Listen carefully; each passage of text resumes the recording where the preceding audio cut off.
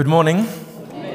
Those that I've used to have the privilege of knowing well, it's so nice to see you all again.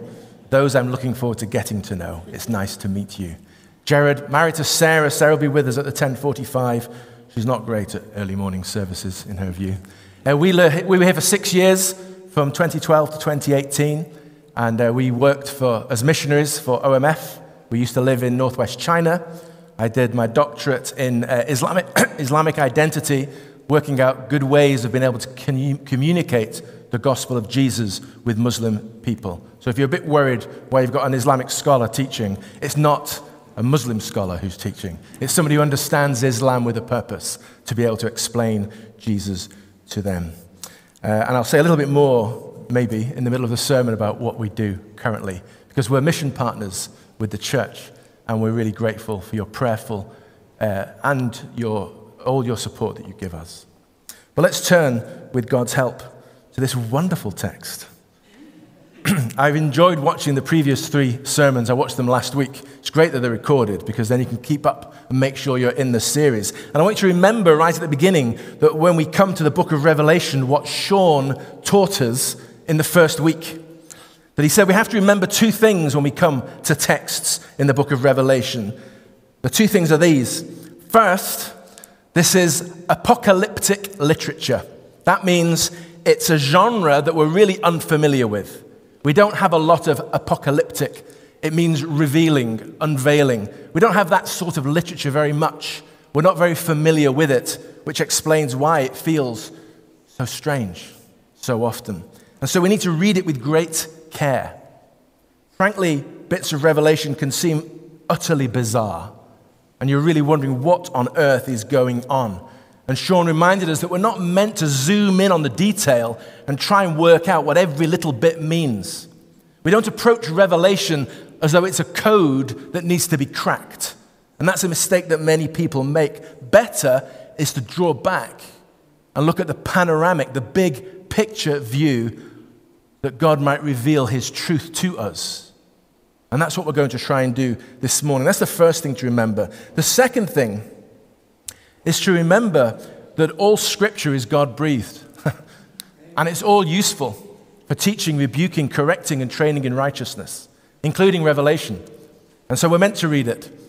And I must admit, in my Christian life, I've not read it as often as other portions of the Bible, because it's a challenging text. But it's the Word of God for us, but it was first revealed as the Word of God to a particular people, to first-century Christians who were facing extreme persecution to the point of expecting martyrdom, to be killed for their faith. And this is a revelation from God given to John to encourage a persecuted, suffering church to persevere, to keep going, to hold on. We must remember those 2 things. And we read just 2 brief passages. When the brief was sent out to the preachers and the team, Sean had written down, you can choose anything from chapter 8 to 18. But I recommend these 2 texts, and that's what we've done. Exactly what Sean recommended we should do. The idea is that we've looked at 2 samples, if you like, in the midst of a big chunk of Revelation. But before we even get to what we read, I want you to be reminded of what's going on here. So in Revelation 4:2, John, in exile on Patmos, the follower, the apostle of Jesus, he's taken up in the Spirit to the very throne room of God. It says in Revelation 4:2, at once I was in the Spirit, and there before me was a throne in heaven. And throughout the text, if you look carefully, you will see John writing over and over again, and I saw, and I saw, and I heard, and I heard. All the time, all this is what John is seeing and hearing in the Spirit in his great vision. And the central section of what he sees and hears are 3 bizarre sets, seemingly bizarre sets of judgments. Highly schematized, 7 seals, 7 trumpets, and 7 bowls. And if you were to spend your Sunday afternoon reading these chapters, It makes very hard reading indeed. Some of the imagery is shocking. Much of it is extremely puzzling. And the destruction that we read is horrific. It's horrific. There are strange images. There are strange creatures. There are all these figures appearing. And we want to know, who do they signify? Who are the four horsemen of the apocalypse? Who is the beast? Who is the dragon, the Jezebel? All these figures that are here in Revelation, we want to know, who do these represent? But that's our mistake at zooming down into detail again and not drawing back in a panoramic view to a revelation, a pulling back of the curtain that gives us a heavenly perspective, a throne room perspective of the righteous judgment of a holy God. The righteous judgment of a holy God. The 7 seals in chapter 6 and 7, the 7 trumpets in chapters 8 and 9, and the 7 bowls in chapters 15 and 16 are different ways of announcing and showing the pouring out of the wrath of God on a sinful, rebellious world. That doesn't sound like a very encouraging topic, does it, for a Sunday morning? And you might think, why did I get out of bed this morning to come and hear this? But remember, this is God's word for us.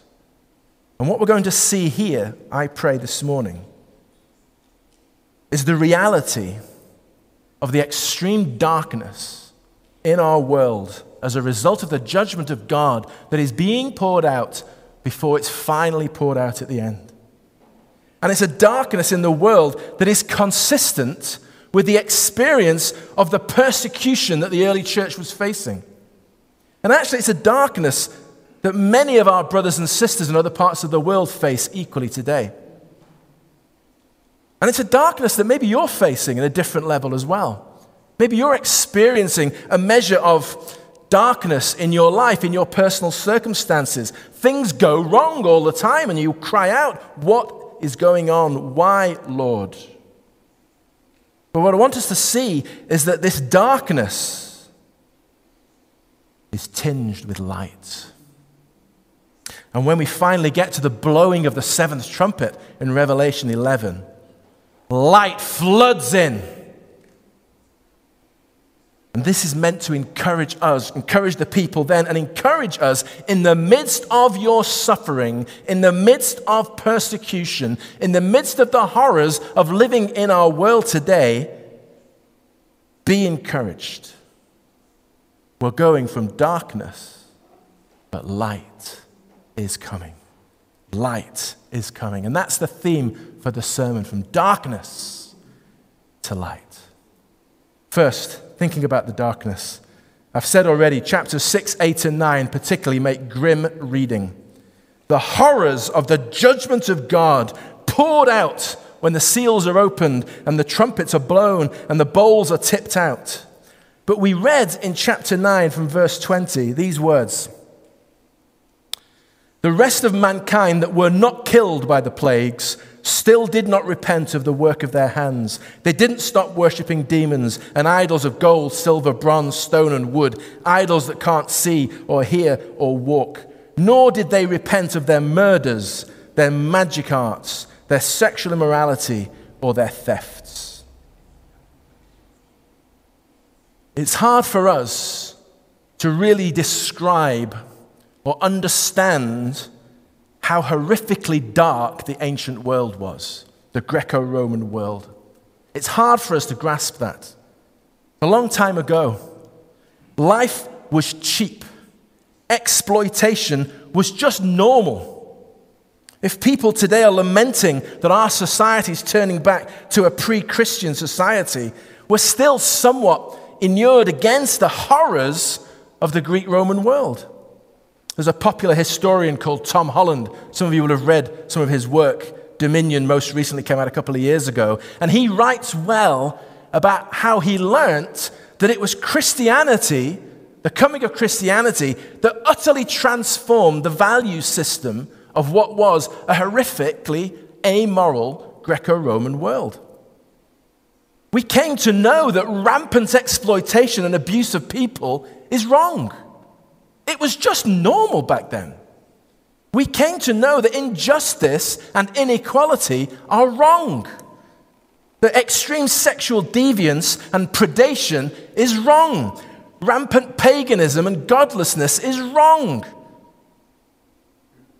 We can only imagine what it would have been like to live where all that horror was accepted as normal. Horrific. At the root of Christian theology is the existence of a creator God who is good, who is holy, who is righteous in all his ways, who is just and all-powerful. And this God has revealed himself to us in the scriptures and then ultimately in the person of the Lord Jesus Christ, through whom he demonstrated a perfect, holy, loving character. And what we need to remember, and it's hard to hold on to, is that the perfect love and the holy wrath of God are complementary characteristics. It's who he is. His perfect love and his wrath against evil and rebellion, they're complementary. A wrathful God makes us feel really uncomfortable in 21st century Britain until we start to work out what wrath actually is. Because an angry God definitely sounds really unattractive. Don't tell me God's angry. I don't need to hear that. We're not talking, though, about a grumpy grandpa. We're not talking about a bad-tempered, capricious dictator who might lash out in a moment and do something horrific, zap some people like this. Lashing out on a whim. We're talking about a loving Father, creator of all, who cannot look on sin. Holy wrath is complementary to a perfect love. How could we understand that? The only parallel really that we've got, I think, is for us to think for a moment about someone we deeply love. Maybe a child, the love of a parent for a child, or a spouse, or a really close friend. Think of the love you have for that person. And then think, how do you feel when that person's attacked, harmed, abused, exploited? Nothing makes me more angry than somebody trying to hurt my children. Nothing makes me more mad than my kids going through trouble.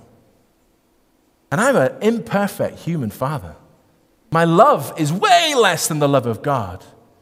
And my wrath, likewise, is way less than the love of God, the wrath of God. His love is greater, and therefore so is his wrath. And his righteous response to evil, to sin and rebellion is wrath. But remember, brothers and sisters, never forget that for those who belong to Jesus, that wrath has been poured out upon him, upon the Messiah, on the cross. He bore the wrath of God. He stood in our place. He's made a way that the wrath of God does not land upon us, but on the person of Jesus. God's righteous wrath does not fall on those who are in Christ. And that's a real encouragement for those who maybe haven't yet taken that step of putting their trust in the crucified Messiah. What Revelation is showing us is that God's judgment is being poured out on the world in the present, but it is getting worse. And one day, the full judgment of God is being poured out on that day of the Lord. And John sees and hears this from a heavenly perspective. But Gerard, you said there was a glimmer of light. Listen, there's always a glimmer of light here in Revelation. Although you see the judgment of God on rebellious people, I want you to notice two things about that judgment. First, the judgment is limited until the final judgment comes. And second, the judgment has a purpose, and that's to bring people to repentance. Judgment's limited. If you were to spend time reading through this, you'd see that the judgments are restricted in their scope and extent. When the fourth seal's opened, it's only 1/4 of the earth that can be effective. Symbolic, it's a limited judgment. The judgment's under God's sovereign care. It's limited to 1/4. When the trumpets blow, it becomes 1/3. And one day, it will be unlimited. That's a glimmer of light. Because God is sovereignly in control of his world. It's not that he's kind of sat down on the throne now and let evil have its day. And like all this stuff that's going on is completely beyond him. God is fully in control and has purpose in the limited pouring out of wrath in these days. What is the purpose? Well, it was right there in Revelation 9:20. The rest of mankind did not repent. Like Pharaoh back in the day. Heart was hardened. God handed him over to his hard heart. He did not repent. He did not repent. The goal is that people would come to Jesus in repentance and be sealed with the Spirit and therefore not have the wrath of God poured out upon them. Why don't people believe? Why don't people come to Jesus? It's a free offer. It's open to all. Evil is judged and will be eliminated from our world. That's a comfort if you're one who's being persecuted. Evil will be eliminated. A huge source of comfort and joy. The darkness does not last. The darkness does not win. So there's a warning here in Scripture. In the midst of these fiery trials and persecutions the church is facing that's going to increase, we are called to endure and to persevere because the flood of light is coming. But before we get to that flood of light in Revelation 11, there's one other thing we are called to do. We endure, we persevere. But in chapter 10 in that little scroll is all about the other thing we're called to do, and that is to proclaim the gospel. John is told, in the bit we didn't read afterwards, to eat the scroll. To eat, like loads of those Old Testament prophets got to eat the scroll, didn't they? This is like taking in the message of God's salvation so it can be broadcast. And the message of God's saving work is bittersweet. It's sour in the stomach because it's a message of judgment. And that's why you feel a bit sick when you read some of this Revelation. It's like, it's horrible. It's sour. But it's sweet too because it's a message in the mouth of salvation in Christ. A bittersweet message of salvation and judgment that the church has been entrusted with. And John's told in chapter 10 and verse 11 that he is to prophesy again about many peoples, nations, languages, and kings. That should remind you of those famous verses in chapter 5 and 7. But all the people gathered before the great throne from all these different places in the world. It should remind you of the call of Christ to go into all the world with the gospel. It should remind you of Christ saying, you will be my witnesses in Jerusalem, Judea, Samaria, and the ends of the earth. It's a prophetic call to mission. Right here in the heart of the judgment, the mission of the church as we wait for the final flooding of the light to come when Jesus returns, we're to persevere and to proclaim. To persevere in our faith and proclaim the gospel. Sarah and I are mission partners with you.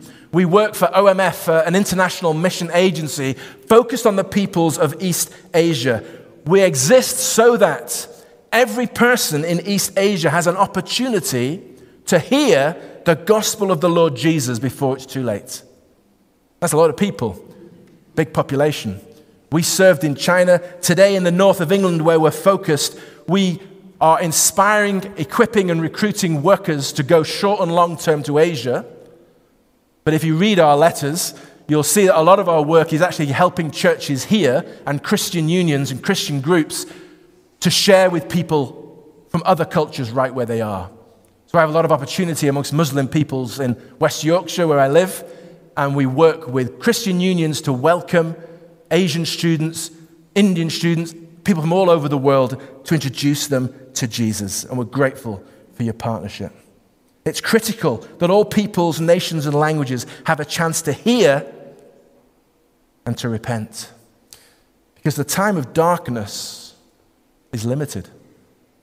The time of darkness's reign is limited. The power of evil is restrained and under God's sovereign hand. And that second passage that we read in Revelation 11 is the moment when the last trumpet sounds. The last of the 7 trumpets sounds and the end comes. This is the end. And we read in verse 15, the kingdom of the world has become the kingdom of our Lord and of his Christ, and he will reign forever and ever. It's light flooding into the darkness. The kingdom of God fully established. The one who is and who was has now come. The nations raged against the Lord and his anointed, and his wrath was poured out. But it's a wrath that lasts only a moment. And his favor lasts a lifetime, says Psalm 30. Forever, eternally. Weeping lasts for a night, but joy comes in the morning. And this final eternal morning has dawned in Revelation 11:15. As Jesus returns, Christ comes back. The temple of God in heaven is opened. The ark is revealed. It's a picture of absolute light flooding into the darkness. It's a picture of Revelation 21 when we get there. My brothers and sisters here in Holy Trinity Coombe Down, this is where history is heading. This final trumpet is nearer today than it was yesterday. I can promise you that. It's nearer today than it was yesterday. Because one day, the time of the Lord's grace between his 2 comings will come to an end. And his kingdom will come in all its fullness. And that's the basis of our confidence as Christians in a challenging age. This is our faith. It's grounded in the identity and the work of the one who was and is to come. That's a phrase frequently used in Revelation to describe Jesus, the one who was and is to come. In Revelation 11, the is to come bit isn't mentioned because he's come. He's returned. He's called the one who was and who is. But the one who was points back to his incarnation, points back to his pre-existence with God before the creation of the earth, but points to his death and resurrection. The decisive event in salvation history has happened at the cross. The one who is points to the present time where we who are in Christ enjoy abiding in him, enjoy his real presence by his Spirit in us, encouraging us, comforting us, reminding us of all Jesus taught. And we see signs of the coming kingdom. We get a foretaste of glory divine. All this is to encourage us to persevere in the now. And we see the one who is to come because he's coming back. The last trumpet and final day will come. Heaven will come down to earth. The new age will dawn. There'll be a complete defeat and removal of all the enemies of sin, death, evil, sickness, and of Satan. And that's where we're going. That's what we fix our hearts and minds on as we face the trials and tribulations of living in the not yet of our beautiful but broken world. The end is certain. The kingdom of this world will become the kingdom of our Lord and his Christ, and he will reign forever. Hallelujah. Hallelujah. Amen.